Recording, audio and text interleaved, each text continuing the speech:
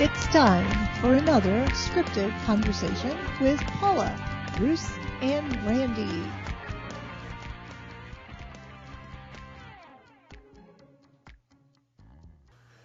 I think the question tonight, and the question we get most often from being on a lot of other podcasts and talking to people about the scripted book, is where do you start?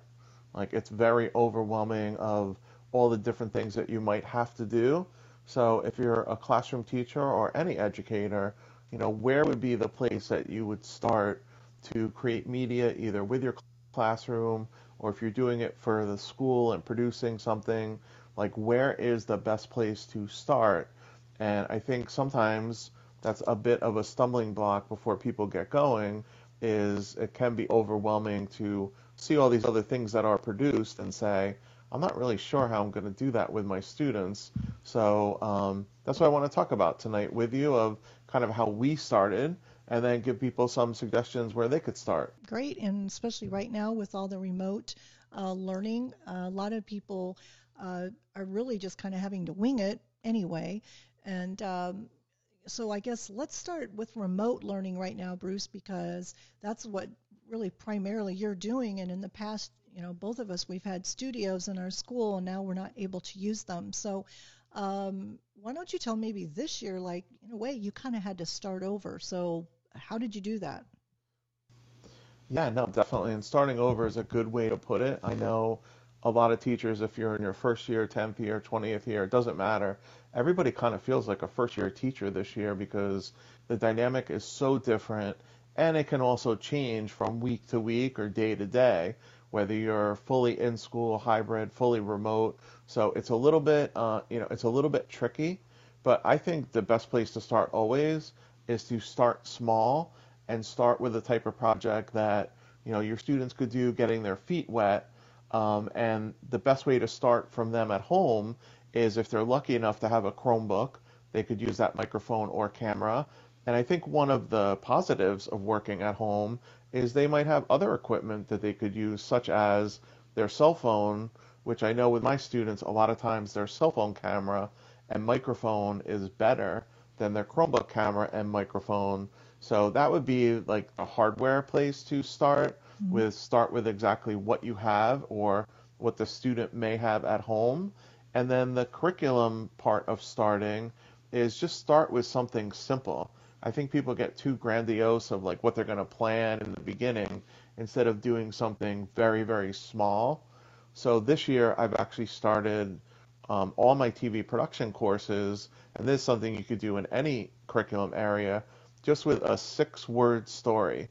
So come up with a 6-word sentence that tells some type of story, and then every single word has to be shot with a different camera shot or a different camera angle. And it's a really simple project. All kids can do it. Everybody could be successful at it. And you're really teaching them. There's about 30 plus different camera shots, camera angles that you can show them, and then have them go out and try to replicate that. And my students have come up with really cool projects. And maybe that's not something in school. I've done the 6-word story project before, but I never really thought to say, go do it on your basketball court at your house and shoot it with your iPhone instead of your Chromebook. So for me, that's the biggest change, just having them maybe use some hardware and even software. There's a great program called Clips that works on iPhones that Mhm. students could use instead of or with WeVideo. So that dynamic has changed, but the project, has stayed the same to start small.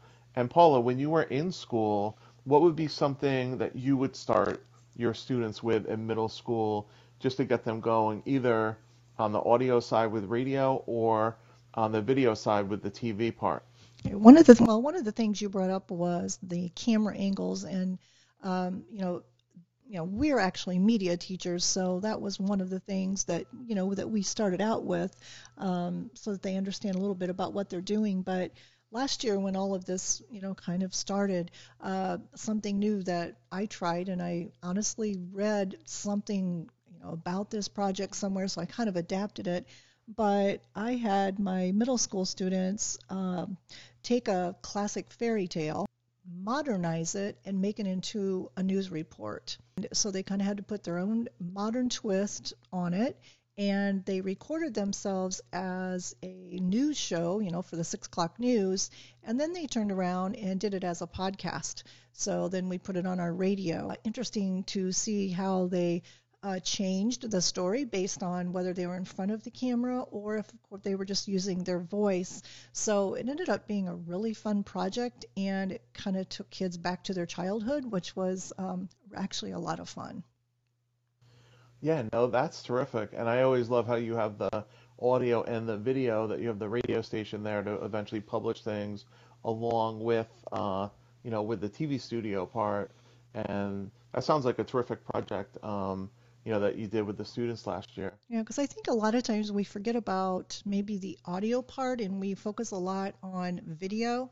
And, when you really think about it, teaching students to speak correctly and, even speak off the cuff is actually a really important skill that they need to learn how to do. So that is something I really like implementing in my classrooms. Yeah, Paula, that's very interesting how I always enjoy how you do the audio part along with the video part, and you have places to, publish both of them in your school. And I think really an underestimated part of doing the video production is not only the audio of their voice, but if you could set the scene with natural sound, add sound in, even sound effects that make it more come to life. And I think that's a really important part when kids do project in any curriculum area, is to try to pick the music and the sound effects that might match to really enhance something that they're creating.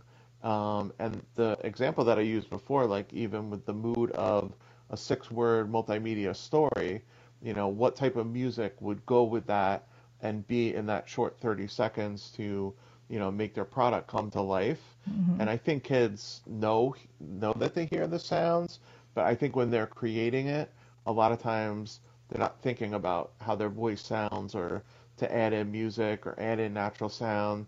But the sound is such an important part of producing anything in media. And the second point is I totally agree with you with, I always think of sounds from the sportscasting point of view, that like when I hear some of these different sportscasters, their voices are very distinctive and they could take you to a place very quickly that that what type of game it is and who is announcing it. And believe it or not, sometimes if someone's voice does not sound whatever normal is, if they have some type of accent or sounds a little bit different, one thing for kids to think about and teachers is a lot of people also think different is distinctive. So if I hear your voice and it sounds different than everyone else's, then we know it's you who, whatever project you're producing. So sound and voice definitely is such an important thing. And I know you did a lot with your students with getting their voice out and their voice heard. And part of it is to, be as authentic as possible, whatever, stories they were telling. Mm-hmm. In fact, one of the things that we did too, uh, because students unfortunately do have a habit of just using music that's popular right now and teaching them to use Creative Commons, when they're getting pictures and videos, and music is also an important part of the instruction. So with our radio, one of the things that we did is we really went back to the history of radio and how it started, and did kind of several lessons on how to create your own sound effects. And that ended up being another new lesson, because students obviously had no idea how old-time radio was done, and they had a lot of fun creating their own sound effects rather than just using completely digital. So that's another idea. Again, it doesn't have to be in a media class, but one other idea, just because I'm talking about this, that I did in the English classes several years ago is we kind of, well, actually humanities. So we were studying like the Tea Party and that era. So we had students pretend like they were a radio broadcaster on scene, at the tea party, and they did both a news report video and then did an audio report as to what they're seeing. So they had to have a clear picture of the historical part of that event, and then that's how they incorporated technology. That sounds like such a great project, and it comes back to also that, and this is a point that the three of us made in the book, the curriculum should be driving the project. So what they're studying, what's in the normal curriculum, whatever area you're teaching, try to do some project off of obviously what you want them to learn, but whatever the content would be could come from whatever that event is, and it's cool to do with historical events. You could even make it black and white, put Hmm. in different effects, dress like you're from that time Right. period. That's what we did. You It was great. Yeah, I would like to see those. Those would be, Yeah. cool to see and have social studies teachers really from any era, Hmm. right? They could Yeah. go replicate whatever, the time period may be. The other thing I was thinking about, which I give a shout out to Doug Green, who's actually in Carlsbad, California, is he does high school and also middle school. And in the middle school, I've never tried this, but I would like to try it. He does a whole Foley artist project where a Foley artist will go make the sounds of, feet walking on the ground, Uh-huh. or when you hear a door opening, or you hear, any of those noises. And maybe this would be a nice fit with remote learning because most Foley artists come up with just normal things that they would have in their house, Hmm. that they would go to create all of these sounds. And he actually does a project with his media students where they rewrite not only the music but all of the Foley things from a scene from a movie, but they take out all the sound and they do their own sounds. And I was lucky enough a couple of years ago, I was in California and visited, I think it was Warner Brothers Studios, and they took us to the section like where the Foley artist works, Hmm. and it's not a very big area. It was kind of like a big square area, almost with like sand or like a pit, and then all around the place, the Foley artist had bottles and cans and like different things that you wouldn't think would make those noises, Hmm. but they did. And I haven't tried that in remote learning, but I'm kind of talking myself into it right now. Yeah, I That mean, might be it's really something a I lot could. of fun, especially when we did that with our radio show, the ideas that students came up with to make the sounds, and it was actually a lot of fun. And kind of like what you're saying, I did an experiment like that too. We took a movie and or clip, and we took the music out and the sound effects, and then we did basically the same thing. The students had to try to create completely different music, and then we examined how did that change how you felt during that movie, and it was really interesting to listen to students going, I never really realized the impact that sound and music make in a movie. So it's kind of a cool experiment to try. And it's so clear too when you take the music out of anything and you just listen to it and there's like nothing. I mean, Hmm. it just there's no mood at all. And frequently at the end of the movie, if they're doing credits and someone Hmm. had passed away that worked on the movie, like that's when you'll do something completely without sound at all. Right. But most of the time there's sound going, the whole time. And it's such an important thing. And the other thing I was thinking of in my head is, really with people training their voices and getting not only your voice heard, but not all, but a lot of broadcasters that work in TV, a lot of them started in radio. Right. And the reason they started in radio was to get down their voice, diction, how they sounded, comfortable reading the script before they would even move over, to the TV side.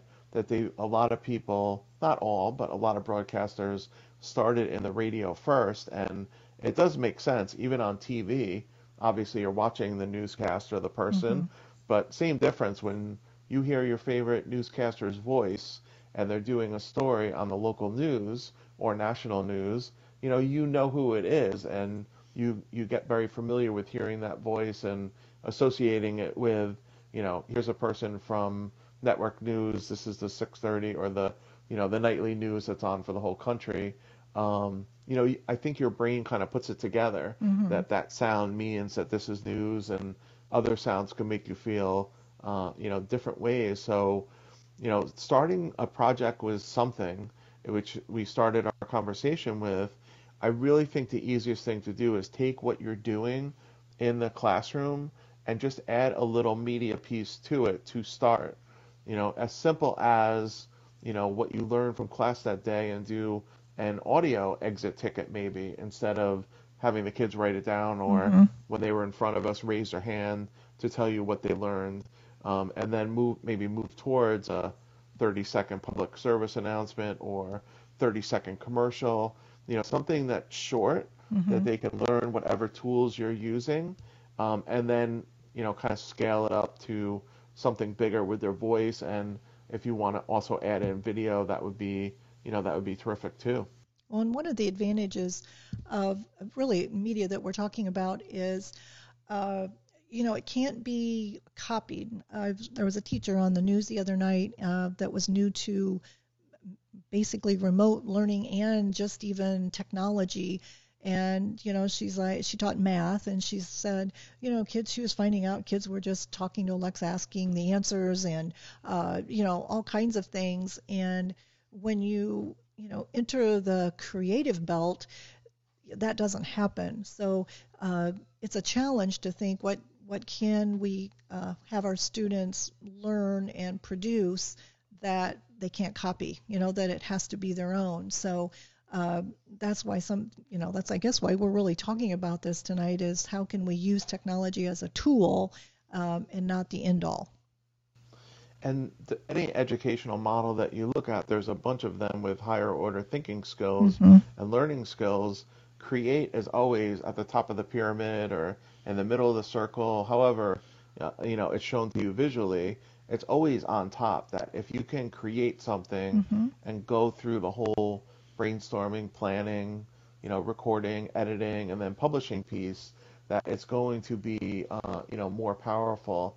And I agree with you. I mean, if you can have students create something, I think they not only enjoy it more than maybe taking a test on something, but you're also hopefully going to tap into their creativity Mm-hmm. and come up with all different projects that the students could do while they're learning the same skills that you want to teach them. And I think that makes it not only more interesting for the teacher, but also for the other students. The day that someone goes to show their project, there's not 20 projects that are all the same. Mm-hmm. They might all be a podcast or a public service announcement or whatever you're creating, but they're all a little bit different and have, different meaning to them, instead of being carbon copy that all 20 students now have Mm-hmm. produced the same exact podcast or the same exact video. I think for most is not going to be that interesting. Right. And I know that, at home right now, your students specifically are doing their shows from home, and you're doing a lot of interviews, and that's something that could be incorporated in, again, to any subject area, that a student could do the research ahead of time, put together interview, and they could interview their own parent, their sibling, and, produce that again as a podcast or a newscast, something to that effect. And I know you've incorporated that actually into your TV shows, haven't you? Yeah, I have, of just use who you have at home, whether it be parents or siblings. And I've also started this year, which I had never done in the past before the pandemic hit last March 13th, having kids interview other kids on Zoom. Mm-hmm. And they're really good at it. I mean, it takes them a little while to get everything coordinated, and I think most of them use Screencastify to record it, but you could also screen record it in WeVideo, and they've gotten better and better at that. And if you think about it, you're not next to the other person, so you can't really read them. It's a little bit more difficult when you're doing it on Zoom or online. Mm-hmm. But if you take a look at, the local news, national news, that's where a lot of interviews are done now. They do them, on whatever the platform may be. I'm Right. just using Zoom Mm-hmm. because that's what we happen to have. But Mm-hmm. my point is that that's become more of the norm, that the reporter doesn't have to go, from the East Coast out to the West Coast to go interview someone. Right. It's more just set up a time when you could video conference with them figure out the logistics of the time zones, which is a little tricky. Hmm. But that's how a lot of those interviews are done now. And I think my students are just following suit that, definitely interview the people that are at home.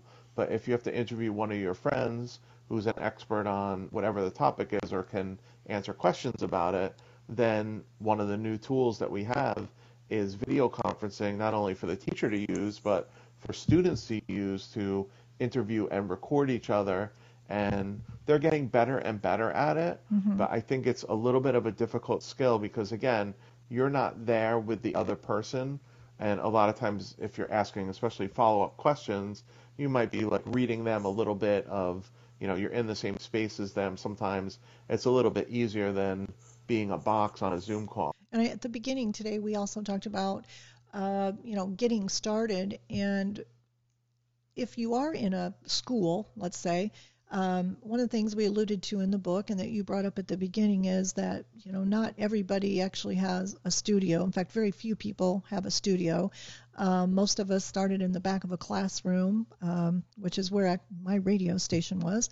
And if you are at home or whether you're at school, I thought let's just bring up a few things you could start with. We know that, a computer, which already has the camera in it, and a microphone. Um, and as far as a green screen, there are some really simple things that people can do at home or at school, and that's just taking a green sheet, or taking a sheet, excuse me, and dyeing it green.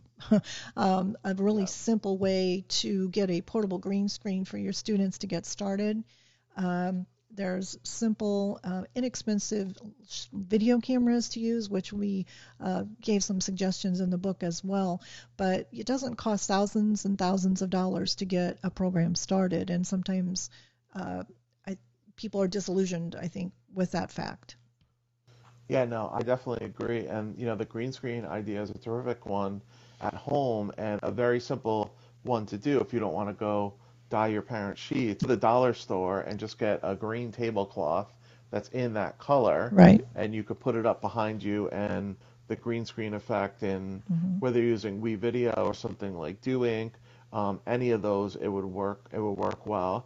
And it's interesting, one of the things I do with my students is I know they're home and we have green screens in school and they might not have that at home, is WeVideo actually has built-in green screen templates that are Yes. part of the program that you can actually use and, excuse me, put yourself on billboards, put yourself in Hmm. different places, even put yourself in a newsroom where the TV is green, and then whatever video or pictures they want to play on that, they could really record it like they're on that TV set. And it's an interesting idea of, doing green screen, but without buying a green screen or have to Hmm. worry about, what's the lighting that you might have to make the green screen work correctly. That I do that with my students a lot in WeVideo, and even when we had the green screen and with students in front of me, still a lot of the times they really like the templates that were in WeVideo. And another interesting thing I've seen with the green screen is Darren White. He's an educator from GEG, Global GEG. He's actually from England, and what he does is just in Google Slides, he just takes a picture, and then he'll take the correct color of green and make a green box over like a movie screen, and then he just saves that as a JPEG Hmm. and then imports it into WeVideo, and lo and behold, like he made his own green screen template on the computer. Hmm. And it's not that difficult to do either in PowerPoint or in Google Slides. And that would be then, another skill the students would be doing.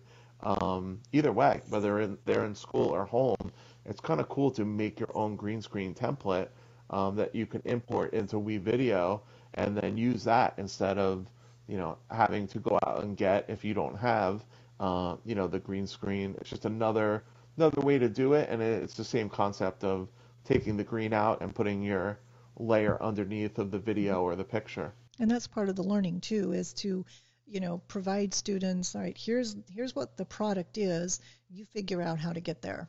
Because sometimes, we maybe get in a bad habit of feeding them everything they need to get something accomplished. And it's kind of nice to go, all right, here's the end product. Now, here's your tools. You figure out how's this going to work. No, definitely. And I encourage my students all the time of, what I'm telling you and the directions I'm giving you are like the basics to go out and to create your video project. But, go in all different directions and try, experiment with different things, whether it be audio things, video things, green screen. Try to do something a little bit different that we've done so many TV shows in my school that the kids are used to like what the video features would look like, Mm-hmm. and they kind of get into the habit of this has to come first, this has to come second, this has to come third, and no, it doesn't. I mean, that's the way a lot of kids produce their features. Mm-hmm. But I'll give you like a simple example. Like most of the kids will do their establishing shot or where something's taking place in the beginning of their feature to show like if it's happening in the gym or auditorium. But yet, if you watch a lot of professionals, a lot of times their stand up is like right dab in the middle. Mm-hmm. Like they start telling the story in the beginning of whatever it may be, and then right in the middle of the piece is actually where they're doing the stand up in front of the school or, wherever it may be. So my point is, it doesn't necessarily have to be, done in a certain way. And I think that's important when teachers are giving these projects to students. You want them to learn the skills, but you want it to be open-ended that you don't want to get 20 projects that look exactly the same. You want to try to get 20 projects that look completely different, Mm-hmm. even though they're learning the same skills, whether they're producing audio or video, or even if they're doing slideshows and making them multimedia. Mm-hmm. You want them on all different topics. So again, to me, it's more interesting as a teacher. We're showing these 5 videos today that they're 5 different types of videos, whether they're interviews or top 10 list or a review of a place, that they're not all cookie cutter, that they interviewed 3 people in the school and this is what the project Mm-hmm. turns out to be for our particular TV show. And when you talked about that a second ago, it brought up the 1 minute films that I did with my beginning classes, and I did something similar. I threw out, this has got to be a minute film, and every single film has to be shot 5 feet within a door. There has to be some kind of a strange sound either coming from either side of the door. You're either trying to get in or you're trying to get out, and somehow you have to include keys dropping. And those were like the 5 elements. And from there, everybody created a 1 minute film. And, every year that I did this, I tell them at the beginning, I've never, ever had a film that looked like another one. There's no way. And they're like, well, go ahead and try it. And to this day, not one single film has been the same. And it's probably that's one of my favorite mini projects to do, especially when they're learning film production. And I think that really teaches the students, everybody has their own creativity of how they're going to do things, even if, they're given the same 5 things in this particular case Mm-hmm. or told to have the same directions to produce something.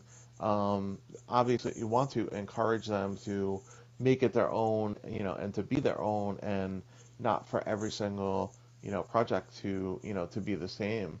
So this has been a great conversation, Paul. I think we've given people a lot Yeah. of ideas of start with the curriculum, start with what you have, hardware side, just start with what you have, whether it's the students' phones or their Chromebooks or iPads. It doesn't really matter what anyone has in their district, but almost every single device almost has that microphone, Mm-hmm. has that camera built in, and it might not be the best quality camera that's built into some Chromebooks, but regardless, the quality in the beginning is not the most important thing. The most important thing is the content or the story or how they're showing their understanding of the curriculum. Mm-hmm. So those are the 2 basic things of start with what you have, and I wouldn't, exclude or throw out projects teachers were doing, but just include this as an add-on of a choice, Mm-hmm. that they could make a video of the project instead of writing the paper or taking the test or whatever other choices teachers may give them, and see how it goes. And the hardest part, I think, is to get started. And then once you get started and catch the bug, and the kids are excited about it, I think educators will do it more and more across all curriculum areas to create media. Right. And I just going to add that on our website, scriptededucators.com, we have a page that is devoted to student samples. So, anybody can go take a look, and we're changing that. Every week there'll be new and different ideas on there. But just to give everyone a sense of some things you can do no matter what you're teaching. No, that's a great idea. And on our website, we have the link to WeVideo, and an actual link to the resources of WeVideo is to their page, where they have different exemplars too that people have done throughout the country and throughout the world. And they're also categorized on the WeVideo resource page for teachers, where you can look up some green screen examples, look up by grade level. They have them, differentiated out, and it is nice to see different examples of what you could be creating. And then the fun part is to make it your own, and also see what the students create once you set them free and let them, go create whatever the project is. Because that's what it's all about. I think we'll wrap it up here, and we want everybody to know that we will be on every Monday for a new episode at 7 a.m., and you can hear us in a number of places. We are on TuneIn, so if you can download the TuneIn app on your phone, on our website, on our radio, and there's also the RSS feed for the episodes themselves. So anything else, Bruce, you'd like to end with here? No, this was so much fun having a conversation of where to start, and my mind is going now on the Foley project of what type of things could I find around the house to make different noises and maybe have the kids do the same thing. It would be cool to incorporate into any project. And again, I hope from our conversations that we're giving people ideas that they can go and try in the classroom, and, taking educators and letting them know that, one, they could do it, and, just set the students free, and you'll be amazed at with their creativity and what students at any age level, K through 12, can create. Said it perfectly, so I'm not even going to add to that. So we want to thank everybody for joining us this morning, and have a great week, and we will be back again the following Monday. Scripted, an educator's guide to media in the classroom, is a resource book for all educators, providing scope and sequence for digital media in the classroom. It is your recipe guide to creating a successful digital media model in your school at any level. Scripted can be purchased through EduMatch Publishing, Amazon, and Barnes & Noble. For more information, go to www.scriptededucators.com.